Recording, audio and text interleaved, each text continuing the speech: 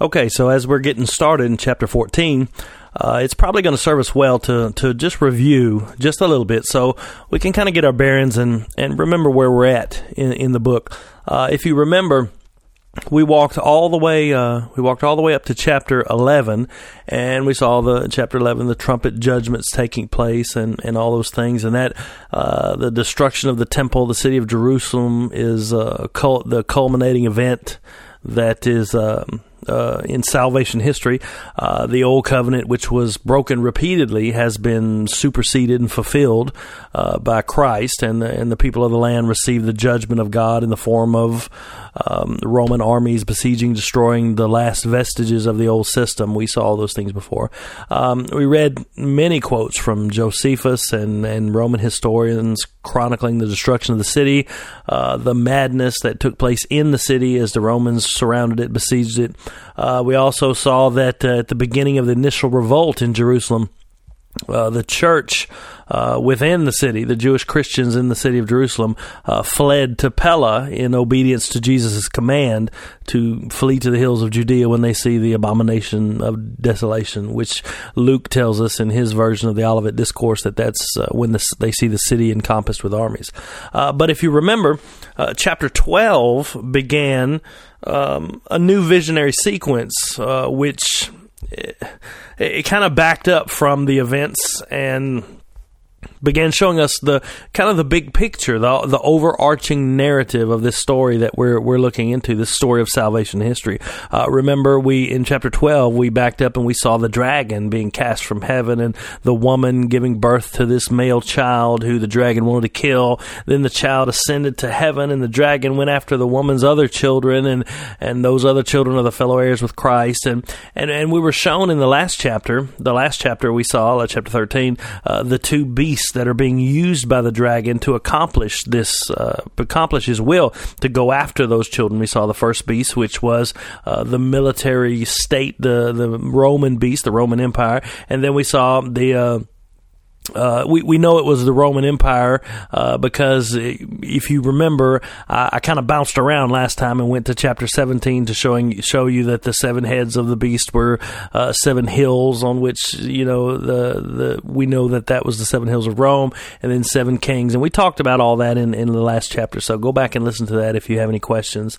The second beast that we saw in chapter 13 is the one that's called also in Revelation the false prophet, and this second beast looks like a lamb, but it talks like a dragon, and we explained those two things in detail last time, and we looked at the mark of the beast as well. But in chapter 14, this visionary sequence is continuing, and what we're going to do here is we're going to catch up to where we were as the story continues to unfold, and we are once again shown the persecutions of the believers and that culminating in the destruction of Jerusalem. So just to back up and give you kind of overview of where we're at, sometimes it seems like we may be bouncing back and forth in the timeline, but remember, Revelation is not intended to give us a chronology of the events, of the things that happen. We are given, basically, the only chronology is the order of sequence in which John sees the visions. But remember, we backed up in chapter 12, and he gave us the overarching narrative, the narrative of the dragon being cast down, going after the Messiah being born, and the woman hiding in the wilderness, the Messiah ascending to heaven, and the dragon going after the rest of his children. And then we continued that on with the persecution of those children by the beast. We equated that with the Neronian persecution of the church, and now we're going to see this persecution culminate once again in the final destruction of the old system, the old covenant vestiges that are still there. We're going to see in the destruction of Jerusalem the destruction of the temple. We're going to see the destruction of the city, and we're going to see the destruction of biblical Judaism, which has never returned to the face of on the face of the planet. So, in one sense, we're going to be treading over the same ground that we've seen before, but we're going to be viewing all this from a different angle, as John is shown in this vision. So just to let you in a little bit on where we're going, the next chapter is going to introduce the bowl judgments, which I will make the case that these are a recapitulation of the 7 trumpets. It's almost identical language being used of the 7 bowls and 7 trumpets, and we'll compare those when we get to it. They're showing things that we've seen before, but from a clearer and more intense vantage point. We'll get to that later, though. Chapter 14 is going to show the results of those who choose to follow the beast rather than Christ, and it's going to call the church to be faithful and endure the hardships associated with standing for Christ and standing for His name in the midst of a persecuting pagan culture. So let's just kind of flesh this all out. The last thing that we saw in chapter 13 was a presentation of the false prophet, the second beast, the one that looks like a lamb but is an imposter. He speaks like a dragon. This false lamb, which is, of course, we saw a religious beast leading men astray, actually causing men to worship the first beast. If everything ended in chapter 13, it might look like that false religion will win out and be victorious because it wields the power of the first beast. And if you're wondering about this false religion, what can it be, before you start making wild connections with things that you may or may not see in today's society, which of course there is application, but we looked at that and we looked at the different things that the second beast could be, and more than likely it's one of two possibilities. It's either the emperor cult, the pagan worship of Rome, which was part and parcel of society itself, or, and I took this position, that it's the high priest aristocracy of Jerusalem, of the temple and those things. In these days, the high priest was basically a puppet of Rome. He was under the control of, specifically in Paul's day, is under the reign of Nero and things. He was under the control. The high priest was under the control of Herod Agrippa II, and he basically had the power to pull a high priest or put a high priest in. And Herod was definitely a friend of Caesar's, and so you can see Rome pulling the strings, and these high priests, these religious aristocracy of Jerusalem, who are supposed to be interceding before God for the people, are more than likely just trying to keep the people in line by keeping everything quiet and allowing Rome to be Rome. And we fleshed all that out in chapter 13. I don't want to go back through it again. But if it all ended there, it might look like, hey, it's some pretty bad news here. But here in the beginning of chapter 14, we see once again the true Lamb. He is not defeated. He's not hindered from standing with His people. He's victorious on Mount Zion in the presence of the throne of God. So at the chapter 13, you see the first beast from the sea. You see the second beast from the land, and they're rising up to make war on the saints. And then at the very beginning of chapter 14, you see, as it were, standing opposed to them, you see the Lamb and His people standing victoriously on Mount Zion. In Revelation 14:1, it says, "Then I looked, and behold, the Lamb was standing on Mount Zion, and with Him 144,000, having His name and the name of His Father written on their foreheads." So here you see the reality as opposed to the counterfeit. The false lamb is the counterfeit. He's pushing his false worship, but he can't conquer the true lamb. Here again, you see the lamb standing on Mount Zion with his true followers of God, the 144,000. To say that the lamb is seen standing on Mount Zion is... well, it's showing a lot of things, but it's showing the genuineness of this lamb. This is the true lamb. This is the lamb that actually represents God and His people. Mount Zion is a common term in the Old Testament when the Messiah and His remnant are being prophesied about. If you look in Psalm chapter 2, verse 6 and 7, which is a messianic psalm, it says, "But as for me, I have installed my king upon Zion." This is the Father speaking, "My holy mountain. I will surely tell of the decree of the Lord. He said to me, you are my son. Today I have begotten you." The idea of Zion, it was where God Himself was enthroned in Israel's temple. There are some places in the Old Testament that Zion is synonymous with the inner courts of the temple and those things like that. But the perfection, which Jerusalem was always supposed to be, is encapsulated in this term Zion, Mount Zion. But this term, this Mount Zion, and we're going to see this as we move through Revelation, it's now going to characterize the new Jerusalem, where God's people dwell with Him. Greg Beals has written a really technical commentary on Revelation. It's like 1,000 pages. It's real technical though. But he says in this particular instance, he says Mount Zion in the Old Testament appears to occur when emphasis is placed on the deliverance of a remnant and their protection in the mountain fortress. And he's using those things in the Old Testament. So you see, Mount Zion is it's a term that would be well known to the people of God for protection, deliverance, the standing with God, the true people of God, the true place of God's worship. You would see those things. And so John makes, he intentionally uses this term. He sees the Lamb and the 144,000 standing on Mount Zion. And we've already seen that the earthly temple, the earthly city, have been placed under the ban and are receiving the judgment of God. We've seen that when the fire was thrown from the altar upon it. This is the city has become the harlot. We're going to talk more about that in chapter 17. I know that ruffles a lot of feathers, but here we see that the true Mount Zion has not been forsaken. The true promised remnant of God has not been forsaken, and she has not come under the judgment of God. She is standing. She's still standing with God on Mount Zion, just as it has always been promised from the Old Testament. The promise of God to His people are not forgotten. They have not been revoked. The reality is that the promises have been fulfilled in this Lamb, in Jesus Christ and His atonement for sin. The promises to the literal nation of Israel have been fulfilled in a literal national Israelite, and His name is Jesus, the Christ. The Lamb stands victoriously on Mount Zion with His people. These people, we've seen them before. They are the perfect Israel, which is why we have the perfect number 12 times 12 times 12 times 1,000. We talked about that when we looked at the 144,000 in chapter 7. We've already seen them before.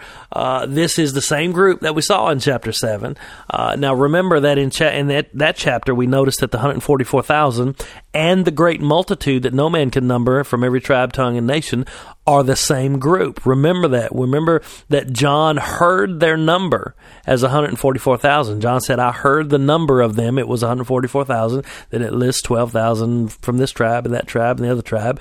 And then when John turned and looked, what he saw was a group that no one could number. Here we see this group, and we're told that they have the name of the Father and the name of the Lamb on their foreheads. Now, we've also seen this before. This is nothing new. It's the fact that they were sealed. We saw it in chapter 7. These 144,000 have been sealed by the Spirit of God. They have been sealed by God. This name on their forehead describes their following of God and their belonging to God. They are His people. It says the Father's name is upon them. But here's what I want you to see. We need to make sure that we notice that this name upon their forehead is the exact opposite of what we saw in chapter 13. In chapter 13, we saw those who take the quote-unquote mark of the beast. And we talked about how there's lots of speculation about the mark of the beast and all those kind of things. But if you remember, if you go back and look at the last few verses of chapter 13, this mark that we saw was a number, right? And we talked about the number 666. But if you remember from last time, and if you go back and look at the last few verses of chapter 13, this number is said to be the number of the beast's name. It is the number of his name. And so what you see is in this mark of the beast that's on the hand or on the forehead, it's the name of the beast that is on the forehead of the hand. And what you see here is an exact opposite of that, as the name of the Father and the name of the Lamb are on the forehead of His children. We see the Lamb and His people. His name is on their forehead. And so once again, I'm going to tell you that, if you say the mark of the beast is a literal physical mark, or or a microchip or something like that, whatever new theory is floating around, then you have to also explain to me what the seal of the Lamb is, because it is presented directly opposed to the mark of the beast. The seal of the Lamb and the mark of the beast are directly juxtaposed against one another. So they correlate with one another. So if the mark of the beast is a stamp, that you wait in line, in a bread line, and, I get a picture of snow in Soviet Russia or whatever, and, all kind of stuff, that has come out in movies or whatever. And if this is a stamp, then you have to tell me what the stamp looks like that the seal of the Lamb is, because it's the same thing. The name of the beast is on the forehead and the hand of those who follow the beast, and the name of the Father and the Lamb is on the forehead of those who follow the mark. And of course, we made the case, and I believe it's beyond contradiction that this mark is not a physical. I can see you walking down the street with a mark on your forehead. This is the identification with the Lamb. You are either identified with the Lamb or you're identified with the beast. And we notice that every time the mark of the beast is mentioned, it's going to be associated in some way, shape, or form with the worship of the beast. Go through Revelation and look at the word mark of the beast or whatever when you find it. Every time you find it in the same sentence, it's going to say, and the worship of the beast in the same sentence. So the two are in opposition to one another. What we see here is that these are spiritual markers denoting the people who belong to the Lamb and those who belong to the beast. And so we also know that these 144,000 are those who have been redeemed by the blood of the Lamb. We saw that in chapter 7, as we made the case that it was the same crowd as the multitude no make a number. And there's some people that would dispute that because, they take the 144,000 and the multitude as two different groups. But here in this chapter, in chapter 14, that cannot be the case, because in a moment we're going to see they're going to sing a new song that's going to be coming from this group, and the text says that no one can learn this song except the redeemed. And so, there's people, we've talked about this before, but there's people that say the 144,000 are, physical national Jewish people at the end times and all those kind of things. And you know what, if you, like I said, I'm never going to debate eschatology because it's fruitless. We can only go with what the text says and the allusions that it draws from the Old Testament. But if you want to hold that position that these are end time national Israelites, more power to you. The problem is that they're following the Lamb and they've been redeemed from among people. So if they're following the Lamb and they're redeemed, I'm sorry, I don't care who they are, that makes them part of the church. Whether they're national Israelites, whether they're Gentiles, whether they're slave free, male, female, whatever they are, if they're following the Lamb and they have the name of the Lamb upon them and they are redeemed from mankind by the Lamb, they are part of the church. There's no way to get around that. So Revelation 14 verse 2 and 3 says this: "And I heard a voice from heaven like the roar of many waters and like the sound of loud thunder. The voice I heard was like the sound of harpists playing on their harps, and they were singing a new song before the throne and before the four living creatures and before the elders. No one could learn the song except the 144,000 who have been redeemed from the earth." Now, there are some people that are going to say, well, wait a minute now, the song's really not coming from the 144,000, it's coming from the throne room of God, coming from heaven.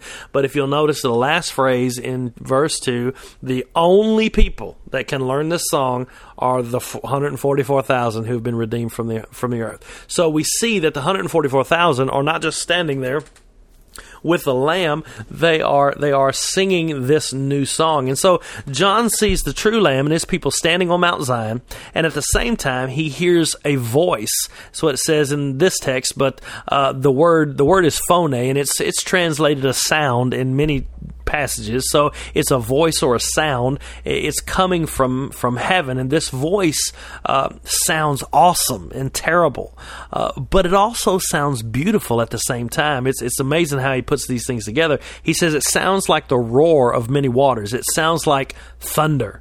an awesome, terrible noise. But it also sounds like harpists that are playing on their harps. And the sound is then equated, of course, with the new song being sung by the 144,000.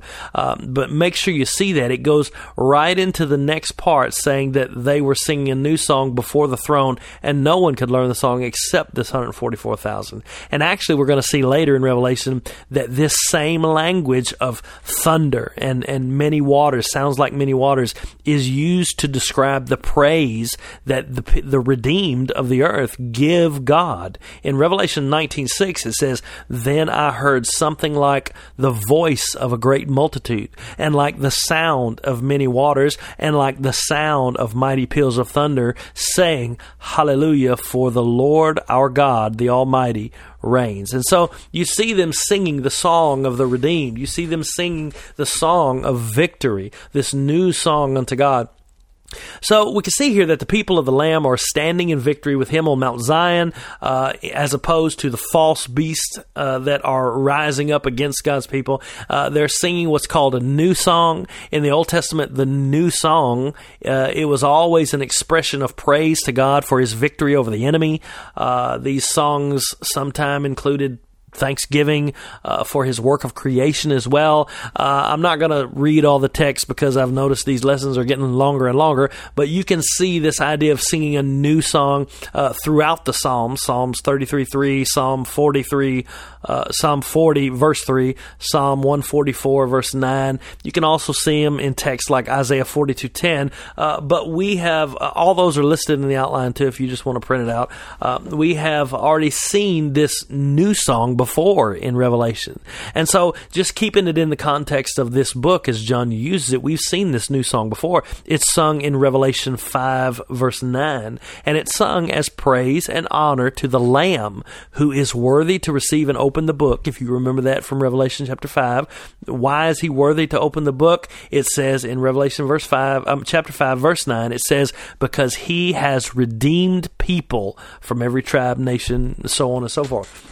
So it's worth noting here that this song is sung in the presence of the throne, and the elders and the living creatures in the presence of the throne room of God. They're seated in the whole. This song is being sung in the Holy of Holies, in the most holy place. It's being sung right in the presence of God. We're talking about in the very presence of God himself. In chapter 13, we saw the false lamb, the second beast.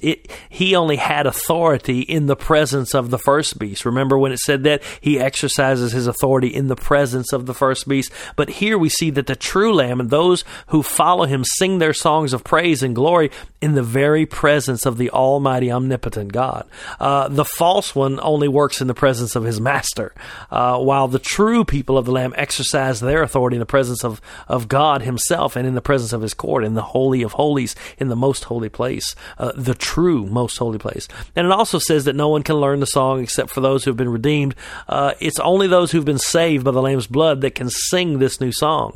Even the angels themselves cannot sing this song because even they don't know what it means to be redeemed. I've often talked about this fact in different settings, that God has given mankind a wonderful gift that so many of us take for granted. I don't know if it's ever crossed your mind before, but before there was Adam and Eve, there were a whole host of angels that fell into sin, were cast out of God's presence, all that.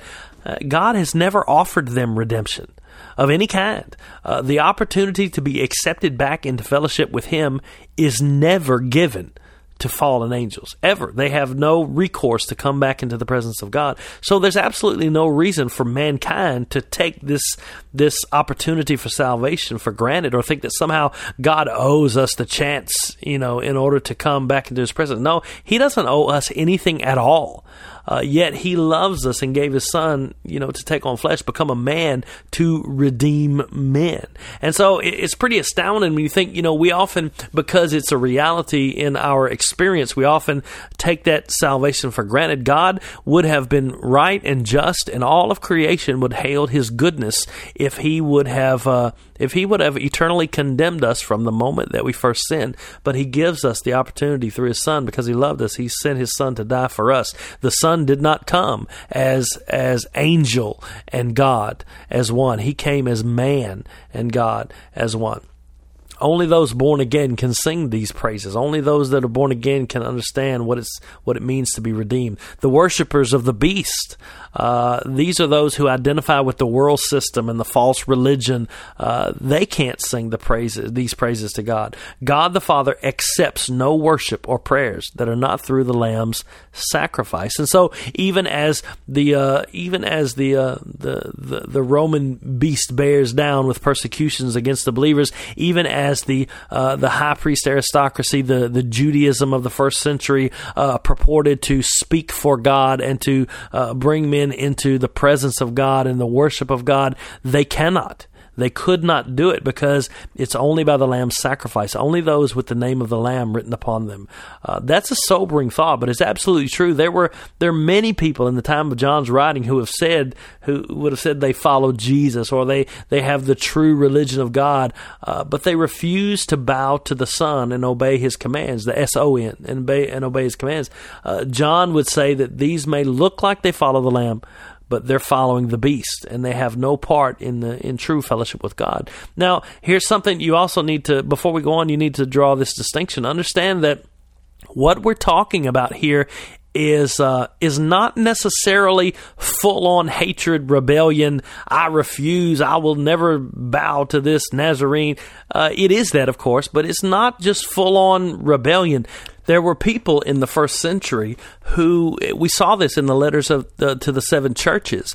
They were part of the church. They assumed themselves to be part of the church, and they are, just going along to get along. It's part of society to worship these gods, to worship this emperor, to do these things. We really do love Jesus. We're just trying to get along with everybody. We're just trying to survive. We're trying to make it. And the letters to the 7 churches show us without hesitation that this is what it means to capitulate, to compromise in this way, is to follow the beast rather than to follow the Lamb. It's to give away the identity in Christ. These early Christians were not persecuted because they followed Jesus. I mean, of course they were, but in Rome's eyes, in the eyes of the Jews, in the eyes of the Romans, they weren't persecuted just because they were following this God-man named Jesus. They were being persecuted because they refused to follow any of these other gods, any of these other things. They've refused to take part in society, and for the Jews, they were claiming that Jesus was the fulfillment of all that Judaism purported to be, and so that was the big question. Now, just so you don't think that I might be taking, all that about the new song just a little bit too far, John is going to give us a detailed description of who these redeemed people are that are singing this new song. He's going to identify them for us in verses 4 and 5. It says, "It is these who have not defiled themselves with women." Now remember, we're talking about the 144,000, the only ones who could learn the song. "It is these who have not defiled themselves with women, for they are virgins. It is these who follow the Lamb wherever He goes. These have been redeemed from mankind as first fruits for God and the Lamb, and in their mouth no lie was found, for they are blameless." So let's look at who they are. First, he says they're chaste. They're chaste virgins. Now, these are those who have not defiled themselves with women, is what it says. Now, there's a little bit of controversy about what this actually means, and it's a subject that's debated. So, I'm going to give you 2 overarching views. There are a lot of subsets of these views, and what some have said about all this. Before I tell you what I think, what my opinion is, some interpreters, you can either see them as literal virgins or figurative. Those are the big 2 views, and I'm going to explain that just a little bit. Some interpreters see them as literal. This could mean a few different things depending on the perspective by which you're coming to the text of Revelation.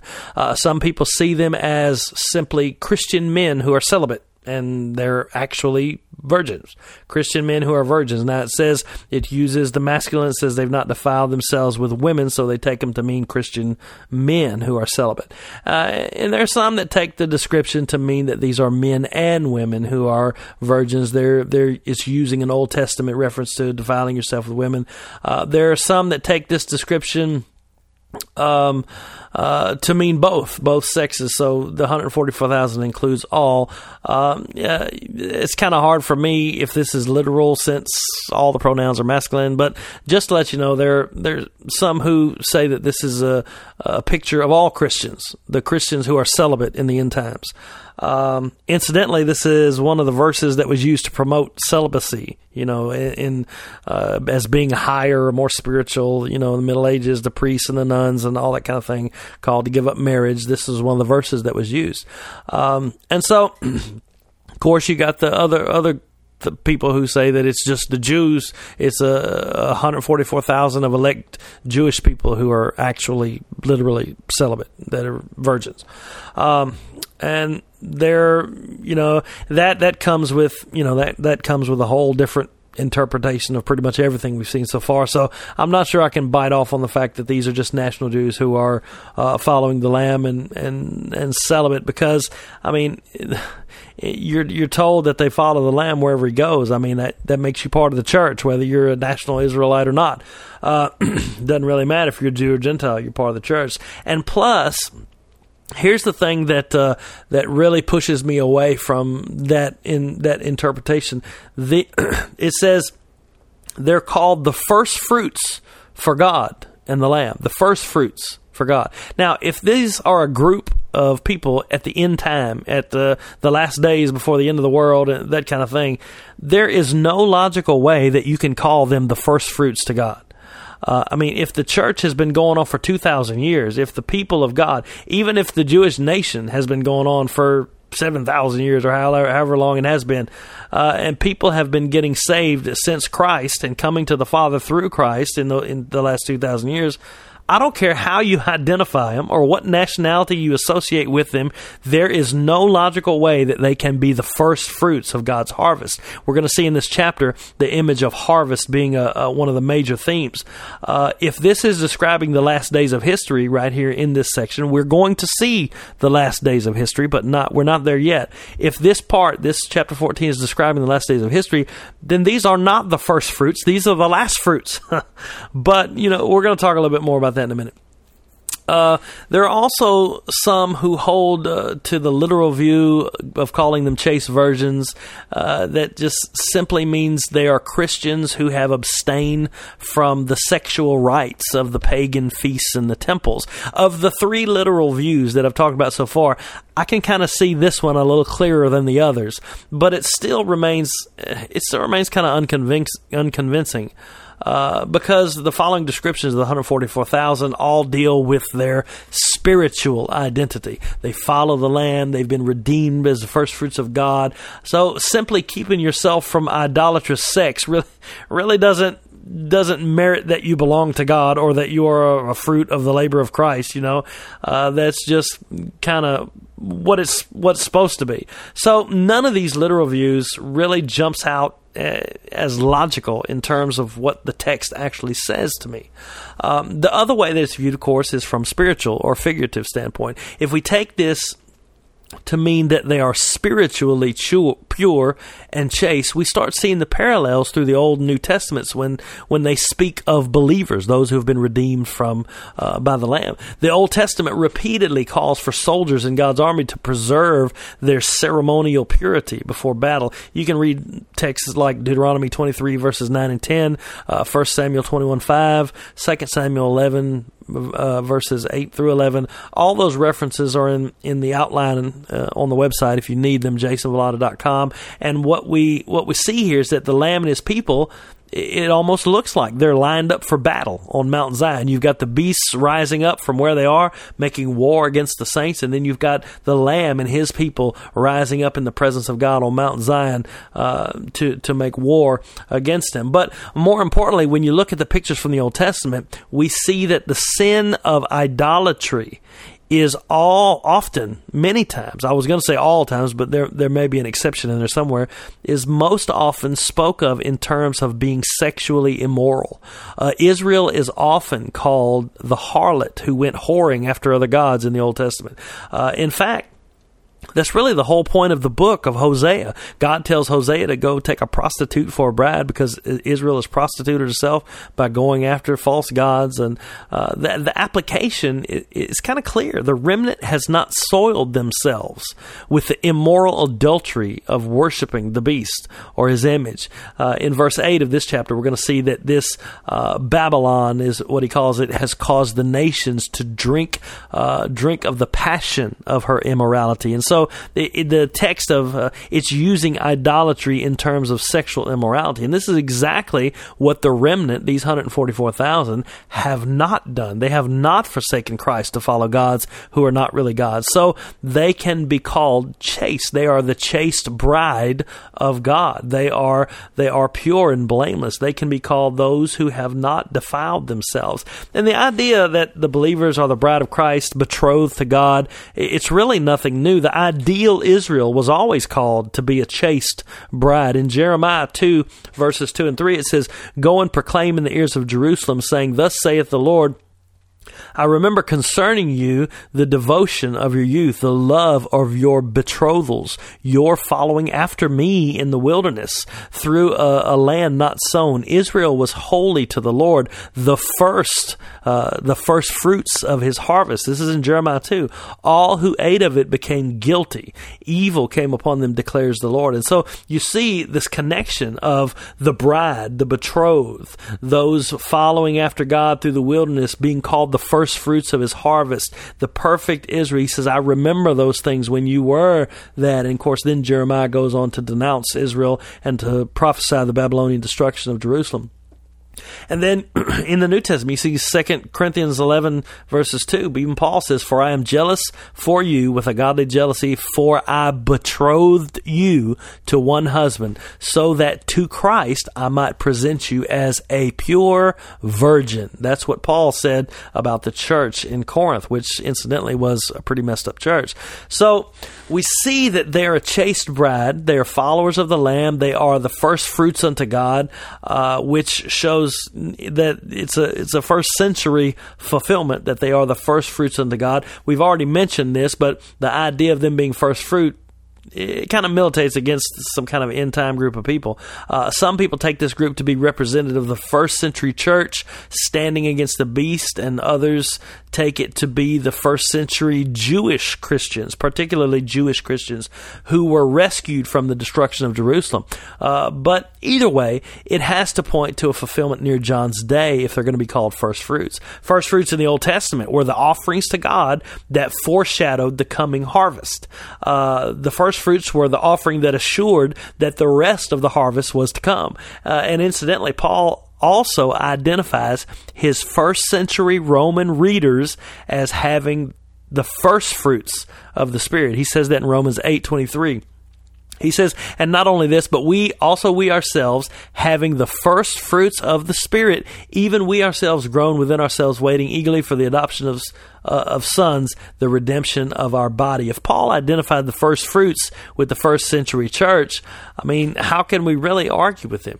And in verse 5, we also see, verse 5 of Revelation, we also see that these who follow the Lamb are called blameless, and no lie is found in their mouth. The false lamb, the second beast of chapter 13, is full of deceit, causes men to worship the image of the beast. But here, the true followers of the Lamb have no deceit in their mouths. They worship and follow the Lamb openly and triumphantly. They are blameless because they've been judicially forgiven of all their sins, spotless before God. Christ's remnant are conform to his image. The text here in verse 5 alludes to two Old Testament passages. It says, it alludes to Isaiah 53:9, where it says, "His grave was assigned with wicked men, yet he was with a rich man in his death, because he had done no violence, nor was there any deceit in his mouth." Talking about the Messiah in Isaiah 53. And then in Zephaniah 3, verse 13, it says, "The remnant of Israel will do no wrong and tell no lies, nor will a deceitful tongue be found in their mouths, for they will feed and lie down with no one to make them tremble." tremble, prophesying of the remnant of Israel, which we see being fulfilled even here, those that stand on Mount Zion with the Lamb. So there in the first 5 verses of Revelation 14, we have the true Lamb, his people, raising up for battle against the false Lamb and his efforts to cause men to worship the beast and the dragon. And now the scene shifts, and we're going to see the culmination of this. Once again, as angels begin flying, they begin pronouncing woe and judgment upon the land. We're going to see the culmination of all of this in the destruction of Jerusalem once again. Now, there are a few different views about these angels we're going to see in these next section of Revelation 14. There is 7 of them. And so we saw the 7 angels, 7 trumpets before, but there is a question about the 4th one. The fourth being we see here, I call them beings, we see 3 angels that are going to come give their proclamation. Then the 4th is going to be described as one like a son of man. And then there are going to be 3 more after him. We'll talk about that when we get there. But understand that there's a lot of discussion about whether this Son of Man is Christ, representing Christ, or is it just another angel making 7 angels? And we'll get to that. We'll get to that when we get to it. But in Revelation 14, verses 6 through 7, let me just read it and we'll start. Then I saw another angel flying directly overhead with an eternal gospel to proclaim to those who dwell on earth, to every nation and tribe and language and people. And he said with a loud voice, "Fear God and give him glory, because the hour of his judgment has come, and worship him who made heaven and earth, the sea and the springs of water." So this angel is flying over, and he has an eternal gospel to proclaim. What is this eternal gospel? To me, I really don't think there's any question, but there is some discussion, there is some dispute. Some people say that since there is no definite article, it says an eternal gospel instead of the eternal gospel, and due to the fact that the angel really doesn't proclaim anything except judgment. Some people say that this isn't the gospel of Christ, but we've already seen in previous chapters and throughout the New Testament that the gospel itself includes judgment. It always includes judgment. What is it that we're being saved from is part of the gospel. The gospel is the justice of God being poured out in full. It's either taken upon the shoulders of the Son of God as he atones for sin on the cross, or it's taken upon the sinner himself or herself for all eternity. So the idea of a feel-good gospel that's just about telling people, one side of God's character, he's just love and fuzzy bunny, it's not biblical. Yes, God loves you, and yes, God has a plan for you, but God is also righteous. He's also just. He's also holy, and there's a reckoning for sin, which is the whole reason he sent his Son to die on the cross in the first place.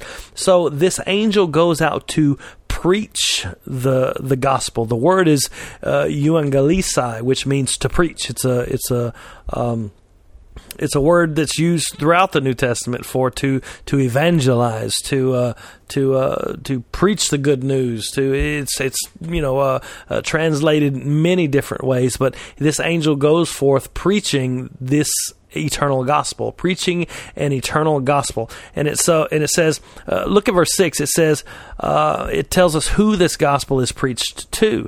Now, the gospel goes to the people who live in the land. We've seen this over and over again. The word gay, translated earth or land, ground, in the context, which is Israel, and in the Old Testament, the Greek version of the Old Testament, the Septuagint, when you say the land in the Greek Old Testament, the Septuagint, it's almost always referring to the promised land. And so he's preaching this eternal gospel to the land of Israel, and also it goes to all people of every nation. Now, if you're reading from an English Standard Version, which is the text that I just read from, you will notice that it doesn't translate the word "and." It just says, with an eternal gospel to proclaim to those who dwell on the earth, to every nation and tribe and language. And the word "and" in between those who dwell in the earth, dwell on the land, and those of every tribe is is not there in the English Standard Version, and probably in some other versions as well.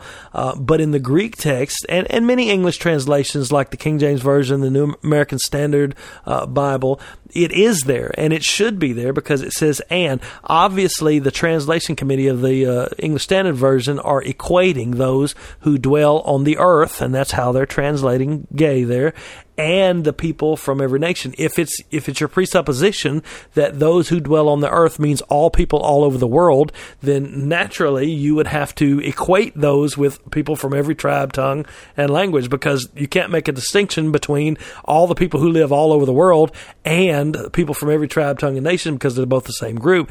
And to be fair, I know I'm kind of capitulating on a lot of different things. To be fair, the word kai, which is the word the word and in Greek, it can also mean even. So it could be translated, all the people of the earth, even from every tongue and nation. But more than likely, because land has been used the way it has been used so far in the book of Revelation, I think it's extremely safe to say that these are two different groups. The gospel, it goes to the land of Israel, as well as to all the nations of the earth. And so the vision that John sees is an angel preaching the gospel first to the people of the land, then to every nation under the earth.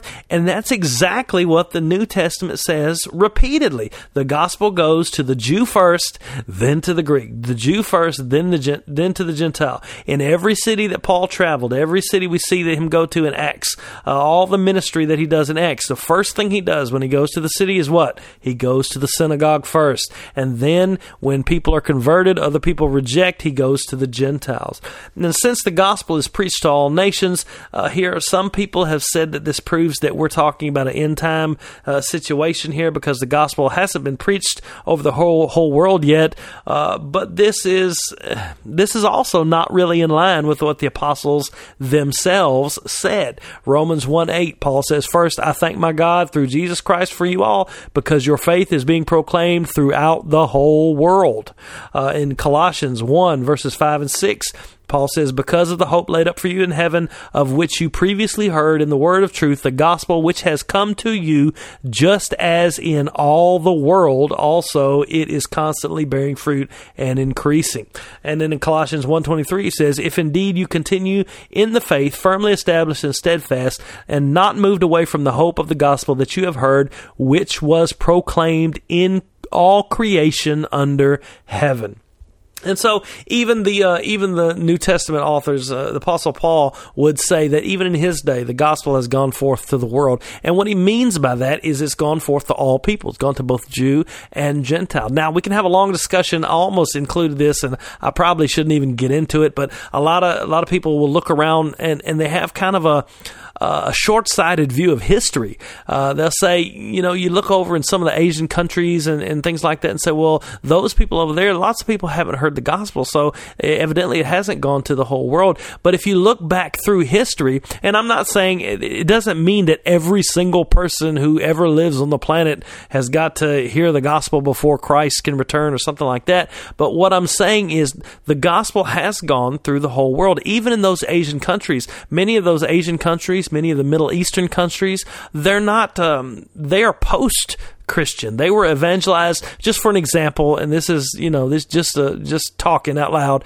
Nestorian Christians went all through Asia, way back, hundreds and hundreds of years ago, and, the gospel was proclaimed, and the gospel was brought to those people groups. And, of course, now the whole country are deficient in the gospel. I'm not saying we don't need to evangelize, not saying we don't need missionaries, not saying we don't go fill the Great Commission and all those kind of things, but I'm saying if you're thinking that Jesus can't return until some Aboriginal tribe somewhere in the farthest reaches of the world hears the gospel, you are mistaken. He could come at any moment, at any day and time, because the gospel has gone out to the whole world. And so this is what the angel is proclaiming.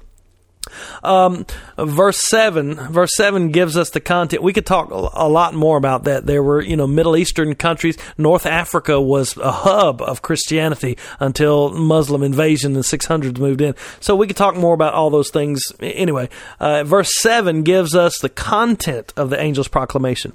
We're told that this is the only proclamation. We're not told that this is the only proclamation that he gives. This is the only proclamation of the gospel. But it's given to us kind of in broad outlines as the angel goes forth warning the people, and he's warning them to turn to God. Now, remember what's going on. The second beast is purportedly bringing people to God. He's saying, I am the mediator between God and man. I am, he speaks like a lamb, speaks like a lamb. I mean, he looks like a lamb and speaks like a dragon. And so this angel is warning people, turn to God. The angel tells all men to fear God and to give him glory. They're commanded to worship the Creator. This lines up perfectly with the proclamation of the gospel in the New Testament. Paul told those listening on Mars Hill that God commands all men everywhere to repent, because he has set a day when he will judge the world by Jesus. At Pentecost, the people listening to Peter ask, what should we do? Peter's first word to them, repent. Sinners are called to lay down their rebellion, turn to God in adoration and praise. This is the fundamental call of the gospel. The only way that can happen is by the power of the Holy Spirit applying the gospel of Christ to the heart. So this angel warns men to turn to God because the hour of judgment has come. This is the gospel.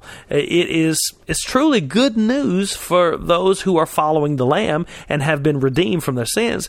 First of all, judgment holds no fear for us because our sins have been judged at the cross. But in fact, when judgment has come, when it is coming upon those who persecute and oppress God's people, it's a glorious and wonderful day for the redeemed when justice comes for those who are oppressing and persecuting God's people.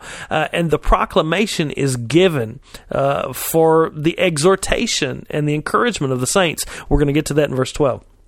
First, in verse 8, we see another angel, second followed, saying, Fallen, fallen is Babylon the Great, she who made all the nations drink the wine of the passion of her sexual immorality. The statement of the second angel comes from a couple of Old Testament texts. The first is Isaiah 21:9. It says, Now behold, here comes a troop of riders, horsemen in pairs, and one said, Fallen, fallen is Babylon, and all the images of her gods are shattered on the ground. The context of the Isaiah passage it's clearly the destruction of Babylon, the destruction of the idolatrous system of Babylon, which oppressed God's people and brought them into captivity. So that's a no-brainer. But Babylon the Great, that phrase, it's only used one other time in the Old Testament, and that's in Daniel chapter 4, verse 30. Babylon the Great comes in there where King Nebuchadnezzar is looking out over the city, and he acclaims the city's greatness as a monument to his own power. Babylon the Great doesn't occur anywhere else in the Old Testament. The text says, the king reflected and said, Is this not Babylon the Great, which I myself have built as a royal residence by the might of my power and for the glory of my majesty? And of course, you know how that turned out for Nebuchadnezzar. So Babylon has brought idolatry to the nations. Babylon has made all nations drink the wine of her immorality. We've already seen this adultery language, the sexual immorality language being associated with idolatry. And this drinking of the wine of her immorality, it comes from Jeremiah 51:7-10. Babylon has been a golden cup in the hand of the Lord, intoxicating all the earth. The nations have drunk of her wine. Therefore, the nations are going mad. Suddenly Babylon has fallen and been broken. Wail over her, bring balm for her pain. Perhaps she may be healed. We applied healing to Babylon, but she was not healed. Forsake her, and let us go to his own country, for her judgment has reached to heaven and towers up to the very skies. The Lord has brought about our vindication. Come and let us recount in Zion the work of the Lord our God. Now, I read that whole text to you. There's a lot of verses there. I read that whole text so you can see the imagery that's being evoked here. Is Babylon's been fallen. Babylon is being judged because the nations have drunk of her wine, the wine of her immorality. We are called to forsake her, to come out. The Jews were called to forsake her and come out to their own country. Her judgment has been reached, and it says we are to come, the Jews are to come, and let us recount in Zion what we've already seen in the first part of Revelation, the work of our Lord. Now, there are usually two interpretations of the identity of Babylon. Now, here is where we're going to get into some stuff. So, there's usually two interpretations of the identity. One is that Babylon is representative of Rome, and that's very popular. And to be fair, you can clearly see some parallels, see why Rome would be interpreted, the Roman Empire would be interpreted as Babylon. For one, they infected the world with their idolatry. There's no doubt about that. The emperor cult, the Caesar worship, the pagan gods, all those kind of things. They oppressed all nations that they conquered, including Israel. The Roman Empire was irrefutably the world's greatest power of the first century. There had never been an empire like it ever before them. And so you can see where Rome and by by Nero's day, the Christians are beginning to face more and severe persecutions and all those kind of things. So it's not really a stretch, and I'm not going to be arguing the point with anyone who is adamant about the fact that Babylon is Rome. The other identification, which I hold to, and I'm going to try to give you the reasons why, like I said from the very beginning of dealing with Revelation, I'm just going to give you the evidence and to tell you what I think and why I think it, and you just make up your own mind about what it means. The other identification of Babylon is Jerusalem, and Jerusalem is much more likely, and I'm going to tell you why. The identification of Babylon with the city of Jerusalem is, of course, it's expressed clearest in chapter 17, and we're going to get there when we get there. And so we'll talk about it more there. It's the harlot that rides the beast. We're going to see that in chapter 17, and I'm going to make the case in chapter 17 that this harlot that on her forehead is written Babylon the Great, is why she's equated with the harlot in Revelation 17. This harlot rides the seven-headed beast with 10 horns, which in chapter 17 is going to be interpreted for us as the city that sits on 7 hills and 7 kings. We've already looked at those verses before. So the Babylon the Great in chapter 17 is equated with the woman who rides on the beast of Rome. And there's a much fuller description given there. She's called Babylon the Great. She's the mother of harlots and the abominations of the land. Much fuller description of this harlot's given in chapter 17. And each picture points to Jerusalem, the cultic worship in Jerusalem, the high priest's garments she's going to be wearing, all those kind of things. The harlot is riding the beast, and the beast is clearly identified in 17. But also, we see that that great city, we've talked about that before, Babylon the Great, and we've seen Jerusalem, that great city, which is spiritually called Sodom and Egypt in chapter 11. So those two things are going to come together as we get to chapter 17. If you see Babylon the Great here as the Roman Empire, when we get to chapter 17, we're going to face an interpretive problem, because what we see here is Babylon the Great, Babylon the harlot. If she's Rome, she's riding on the beast of Rome. And so you're going to run into an interpretive problem where the symbols are kind of mixed up there. Now, I don't mean to say it means this, because later on we're going to see that when we get to chapter 17, the symbols are going to be interpreted for us.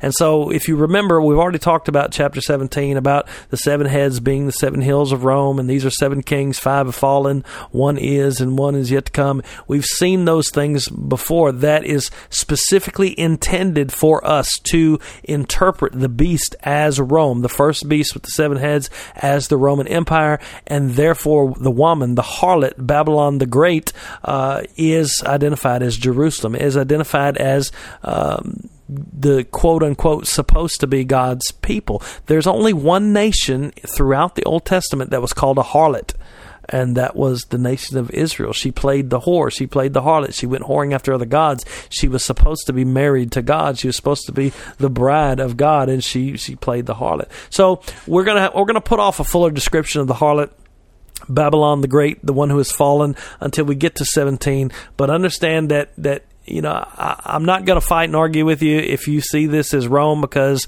Rome fits in a lot of different ways. But if you put the whole of the Revelation together, I think that it's more likely that it's Jerusalem that is now identified with Babylon, because they have refused the Lamb, they have rejected the Messiah, they have rejected the fulfillment of the promises of Abraham, Isaac, and Jacob. They've rejected the eternal covenant of God, and therefore they have set themselves up as enemies of God, as beasts against God's people. And so the third angel's proclamation we're going to see in verses 9 through 11.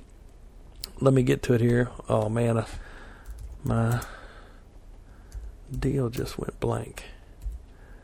It's professionalism right here. It says, and another angel, a third, followed them, saying with a loud voice, if anyone worships the beast and its image and receives a mark on his forehead or his right hand, he also will drink the wine of God's wrath, poured full strength into the cup of his anger, and he will be tormented with fire and sulfur in the presence of the holy angels and in the presence of the Lamb. Did you notice when we talked about the mark, we also talked about the worship? It says, if anyone worships the beast and its image and receives a mark. Every time you see the mark, you're going to see the worship of the beast. It's synonymous.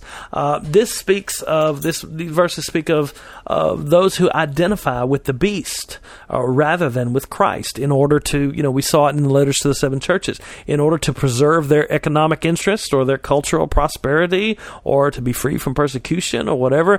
They go ahead and they worship the beast. They go ahead and they give a pinch of incense to the emperor. They go ahead and follow these things. If anyone worships the beast, he's going to be tormented. This isn't a picture of just devil worshipers, running around with black fingernails, lighting fires, and sacrificing baby goats. This is all those who sacrifice truth for worldly expediency. It's just going to go better if we do it this way. Things are just going to work out better for us if we do this way. We've got to survive, don't we? This is what we're seeing here. We saw it throughout the letters of 7 churches. Just as Babylon has caused the people, the nations, to drink from the cup of her passions, it says God will cause them to drink from the wine of his wrath. And the application of this wrath is, it's terrifying. I mean, the worshipers of the beast are going to be tormented. They're not only going to be tormented, but they're going to be tormented eternally. It says they'll be tormented with fire and brimstone. This is, of course, an allusion to Genesis 19, 24 and 25. It says, then the Lord rained on Sodom and Gomorrah brimstone and fire from the Lord, or sulfur and fire, depending on what kind of translation you got, from the Lord out of heaven, and he overthrew those cities and the valley and the inhabitants of the city and what grew on the ground. It says they will be tormented. They will be tormented with fire and sulfur, brimstone. And look, it says they'll be tormented in the presence of the holy angels and in the presence of the Lamb. A lot of people have this idea that, if God is good and he's all love and all those things, God would never send a person to hell. God would never bring eternal punishment on a person. But understand that God is not just the fuzzy bunny butler in the sky ready to give you whatever you ask for. He's also holy and he's also righteous. He's very scary. I was reminded of a quote that I've heard before. I don't remember who said it, but today I was reminded of it, that says, God is absolutely terrifying outside of Christ. Outside of Christ, God is absolutely terrifying. And it says this torment that they will be engaged in, it will never cease. In verse 11, second part of verse 11, or it says, verse 11, I hadn't read 11 yet. It says, and the smoke of their torment goes up forever and ever. and they have no rest, day or night, these worshipers of the beast and its image, and whoever receives the mark of its name. You see it again there? Every time you see the mark, you're going to see the worship. Day or night, these worshipers of the beast and its image, and whoever receives the mark of his name. And so they are tormented. The torment will be eternal. It says day and night, forever and ever. There's a group now that is, well, I guess it's been around a while, but they're coming to prominence now that say heaven is nothing more. Hell is nothing more than annihilation. Hell is nothing more than ceasing to exist. And so if you go to eternal life, you get to live forever. If you are cast into hell, you will just terminate and cease to exist. That's not the picture of hell that the New Testament gives us. You can see Matthew 25, everlasting punishment, everlasting torment that when Jesus separates the sheep and the goats.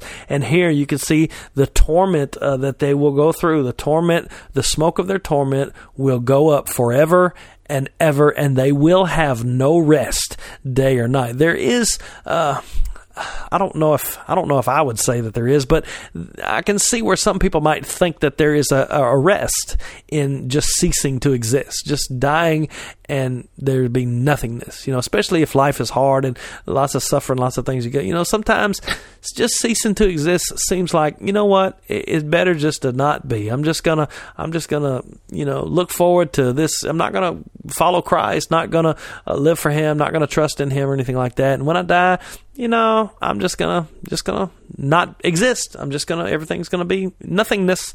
The reality is so far from that. There will be no rest. There will be no rest, day or night, forever and ever, for those who he's talking about, for those who do not identify themselves with Christ, to come into union with Christ. What he's talking about is the gospel. What he's talking about is repenting of your sin and trusting in the one who died for your sin to pay for those sins.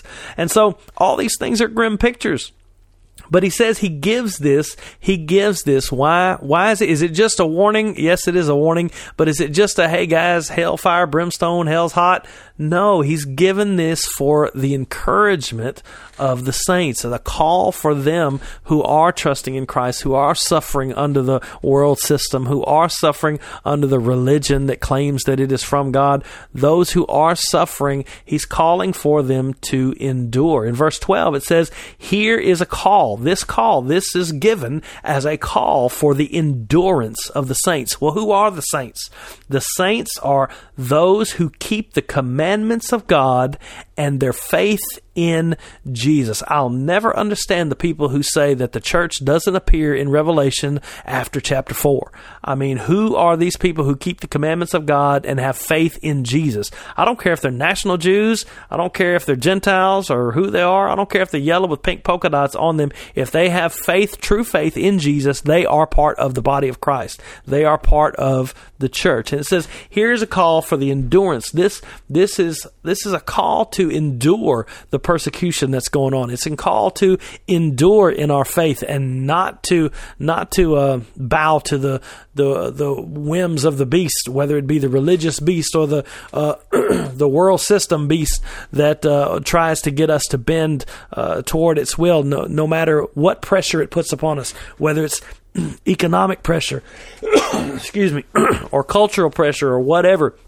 We saw all those through the letters of the churches. This is a call to endure. And this call says in verse 13, I heard a voice from heaven saying, write this. This is what you're called to write, John. This is what we need to know. It says, blessed are the dead who die in the Lord from now on. Blessed indeed, says the Spirit, that they may rest from their labors, for their deeds follow them. So understand, even if you're called to endure to the death, we saw that in one of the 7 churches where it says you're going to put some of you in prison, you're going to die. Even if you're called to endure unto death, it says, blessed are you that die in the Lord. Blessed are you that die with the gospel as your only hope. It says, because you will rest. He says that they may find rest. Remember, this is in opposition to those who take the mark and those who worship the beast and They will not rest day or night forever and ever and ever.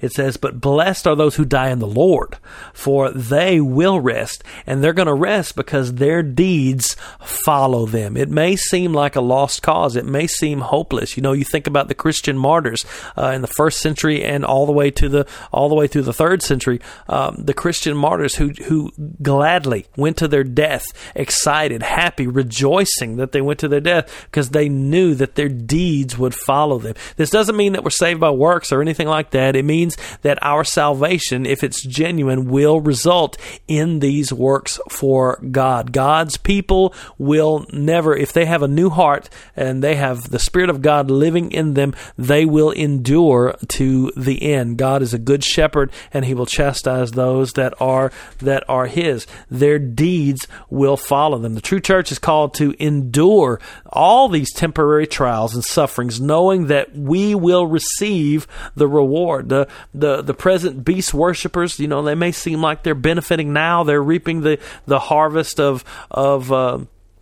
prosperity and peace and comfort in this life, and nobody's after them, and they're bowing to the will of the culture and all these things, but they will reap the harvest of God's wrath when they stand before Him. And the reward of the faithful is that they are blessed even in their deaths, and they will not be tormented. They will get to rest because of their stand for Christ, and their deeds that they've done in this life, keeping Christ's commandments and holding fast to their faith in Christ is what it said describes them.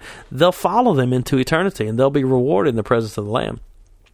Now, on the flip side, as we look at verses 14 through 20, which is going to be the last section of this chapter, we're going to see the harvest of God's wrath. The harvest of God's wrath. And if you are thinking about what we've seen so far, you'll see that the harvest imagery has been used all the way up until this point. At the very beginning, we've seen the first fruits of the harvest, and then we saw they're going to be made to drink the wine, the grape harvest of God's wrath. And now we're going to see the harvest imagery played out in the vision that John sees in between verse 14 and 20. And once again, and I told you this way at the beginning, I don't know if you remember it or not, as we get deeper and deeper into Revelation and into these symbols, there's going to be more and more controversy as to what these symbols mean. So what I'm going to do is I'm going to try to do my best to represent maybe some of the other views that are seen, and I'm going to tell you why I think it is this. And once again, you take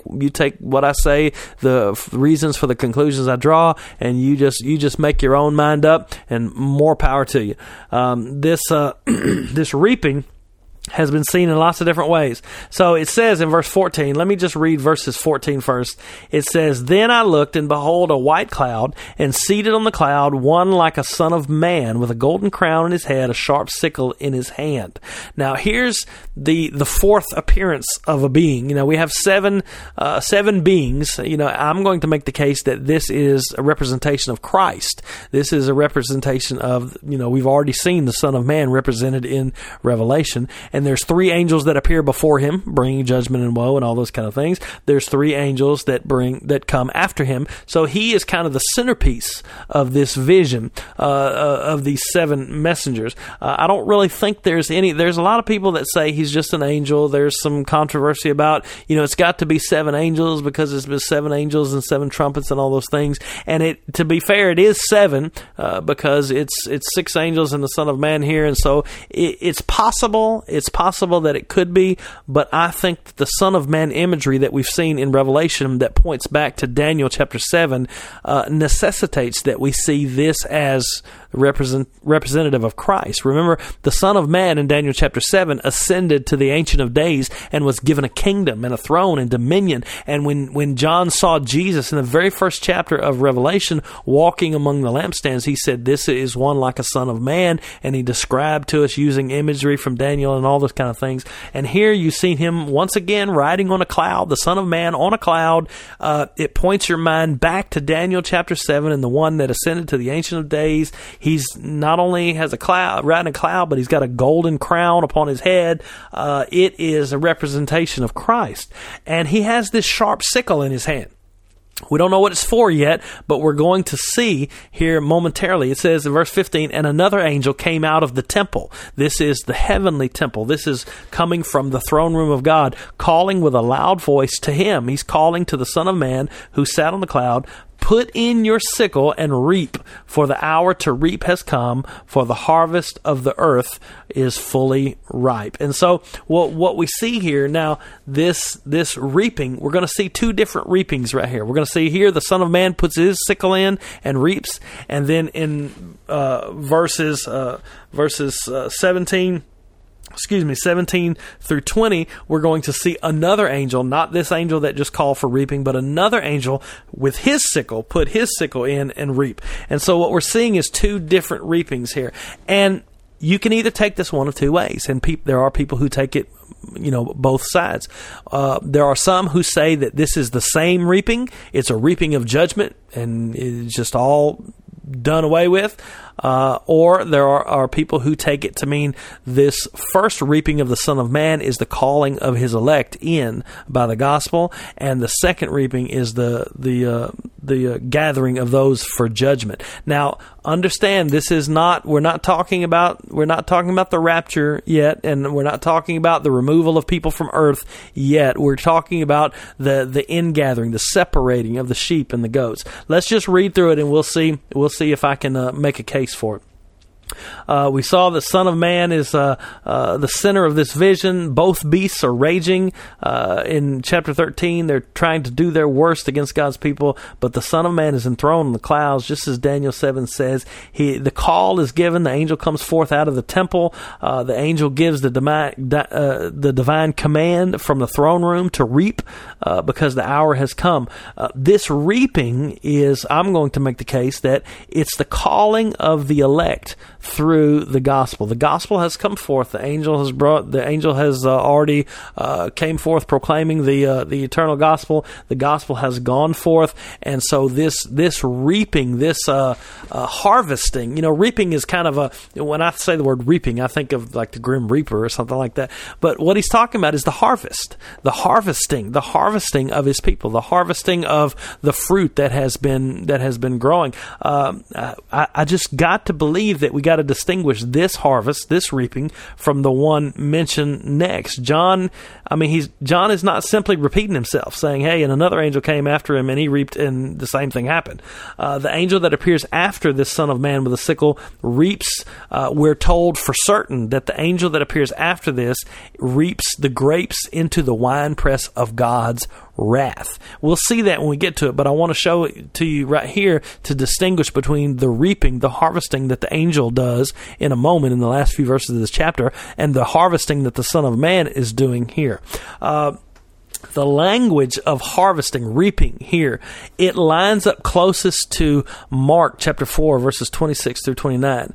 It says, in that text, and he says, the kingdom of God is as if a man should scatter seed on the ground. He sleeps, rises night and day, and the seed sprouts and grows. He knows not how. The earth produces by itself first the blade, then the ear, then the full grain in the ear. But when the grain is ripe, at once he puts in the sickle, because the harvest has come. And if you remember, in the Gospels, Jesus also commanded the believers to pray. What did he command them to pray? That the Lord of the harvest would send out laborers. Why? It says because the fields are white for harvest. And so you were talking about a harvest. And it also lines up with the fact that the 144,000 mentioned earlier in this chapter are called what?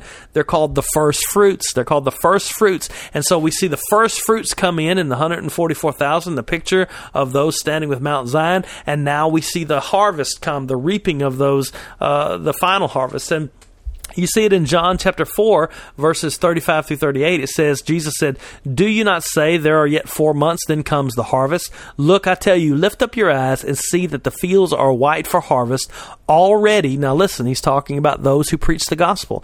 Already the one who reaps is receiving wages and gathering fruit for eternal life, so that the sower and the reaper may rejoice together. For here the saying holds true, one sows and another reaps. I sent you, Jesus tells them, I sent you to reap, that for which you did not labor. Others have labored, and you have entered into their labor. So what I see here is the Son of Man comes with his sickle, and he's reaping the harvest.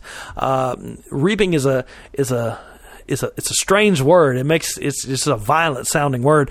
He is harvesting the grain. He is harvesting the harvest. The gospel goes forth, and God is gathering his people. He's gathering his people from out of the nations. He's gathering his people from out of the land. He's gathering his people together that are ripe for the harvest. And this Son of Man, this harvest, I see as the gathering of the elect by the preaching of the gospel. Jesus told his disciples specifically, I'm calling you to go and reap, and the harvest is white. But you also see this next angel in verse 17 prepare for what seems like another harvest. Then another angel came out of the temple in heaven, and he too had a sharp sickle.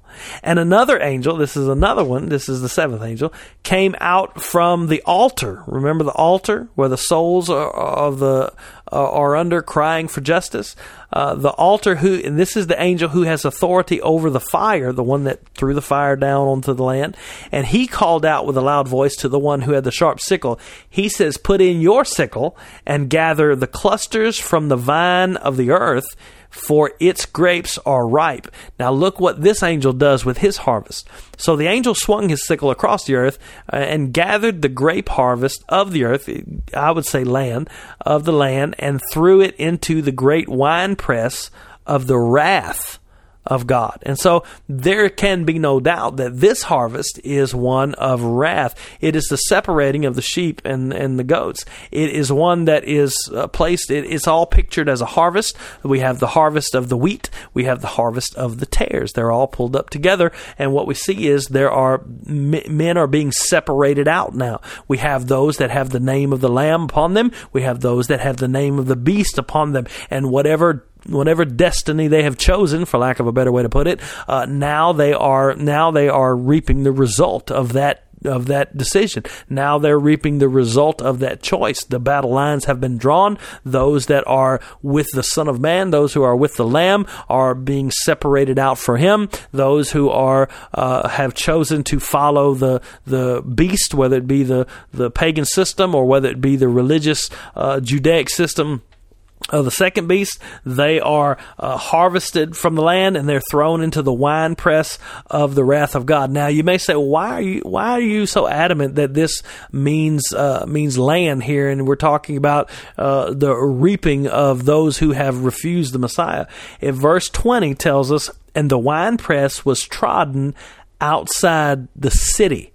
Now, that's what we're talking about. This Babylon the Great is this city where the winepress of God's wrath is trodden. God's wrath is taking place outside the city.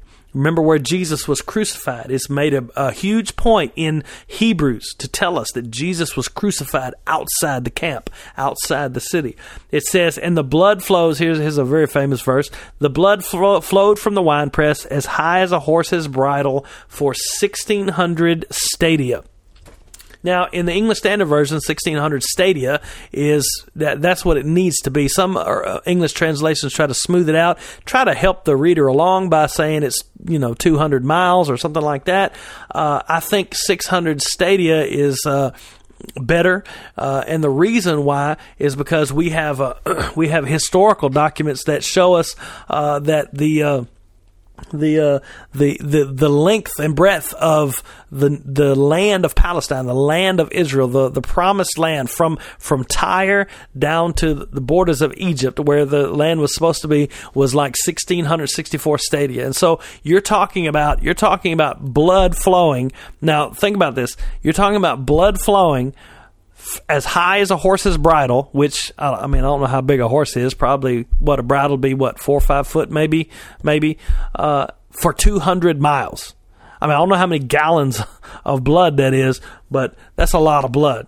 And so it's pretty obvious that, this is not to be taken as a literal reality, because where is this blood coming from? It's coming from the winepress of God's wrath. We're given the picture of a harvest here, and this harvest is said to, they're being trodden down. It's like they're throwing grapes into the winepress, and what do? They stomp the grapes and mash the grapes, and the juice comes out of the grapes, and then they do their thing with fermentation and all that to make it wine and all that. But what he's talking about is the people who are receiving the wrath of God are tossed into the winepress of God's wrath, and they are stomped out. They are receiving the wrath of God, and the effect of that, the result of that, is going to be so massive that it's described as, instead of grape juice flowing out, it's described as their blood flowing out up to the horse's bridle for the entire length. Maybe it's just a really, really neat coincidence,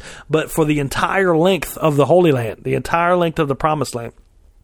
The angels harvest for God's wrath. In verse 19, if we read that again, it says, the angel swung his sickle across the earth, gathered the grape harvest of the earth, and threw it in the great winepress of the wrath of God. This image is taken from Joel chapter 3, verse 13. It says, put in the sickle, for the harvest is ripe. Go in, tread, for the winepress is full, the vats overflow, for their evil is great. And you see the same thing in Isaiah chapter 63, verses 2 through 6. I'm going to read this whole section to you because it is so many parallels to what we're reading here. It says, why is your apparel red and your garments like his who treads the winepress? And he says, this is his answer, I have trodden the winepress alone, and from the peoples no one was with me. I trod them in my anger and trampled them in my wrath. Their lifeblood spatters on my garments and stains all my apparel. For the day of vengeance was in my heart, and my year of redemption hath come. I looked, but there was no one to help. I was appalled, but there was no one to uphold. So my own arm brought me salvation, and my wrath upheld me. I trampled down the peoples in my anger. I made them drunk in my wrath, and I poured out their lifeblood on the earth. And so what you see here is you see the fulfillment of the promises of God. You see the beginning of chapter 14, those who stand with the Lamb as opposed to the beast and all that he stands for and all that the second beast stands for. And then you see the judgment start to come. You see the angels start flying, saying, "Woe, Babylon is fallen, come out of her, my people." You've seen the winepress of the harvest. You've seen the harvest, the pulling up of the wheat and the tares, the gathering of the elect to one side for the Lamb, and the gathering of those who have chosen to take the mark and worship the beast on the other side. And the culmination of this wrath is shown in the fact that it's culminated in the winepress of God, which results in the I was going to say the liquefaction of his enemies. It's instead of grape juice, it's blood, and it's a lot of blood. In fact, he gives the exact measurements, not exact, but the approximate measurements of the Holy Land, the Promised Land, from Tyre to Egypt, 1,664 stadia. That was given by an ancient historian, and so we see that it's no mistake. It's no mistake that it is specified in these terms. And so what we see here is we see the effect of the gospel going forth in both judgment and in salvation. Now, there may be some things that you're, as we've gone through chapter 14, you're saying, I don't know. I'm not sold on the whole deal. Regardless, surely you can see that the application of this for our life today in 2016 remains the same. The application, whether you take this as, whether if you thinking my exact interpretation is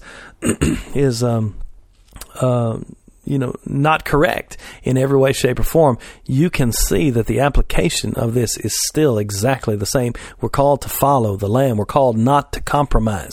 We're called not to give in, not an inch. We don't serve other gods, even if it's expedient, even if it seems right. We don't serve religion that tries to come to God without the sacrifice of Christ. We don't serve the things that look like lambs but actually speak like dragons, even if all of society tells us it's okay. Even if all of religion tells us it's okay, we do not bow down to any other than Christ in any way, shape, or form. Not in the way that we live, not in the way that we act, not in the way that we think, not in the way that we do anything. We do it all in the name of the Lord. And when something or someone comes and that is threatened and they say, you know what, it's not going to hurt, just go ahead and do this, it's going to be better for everything, we stand fast, even if it means death. Those first century Christians did. Those first century Jewish Christians who stood in the midst of the city as it was crumbling down around them, and as they fled to Pella, and then the Christians that suffered under Nero, from Jewish to pagan to Gentile, no matter who they were, you can read the stories of men who said, I will not bow down, I will not give in, not even an inch, and they died to pay for that.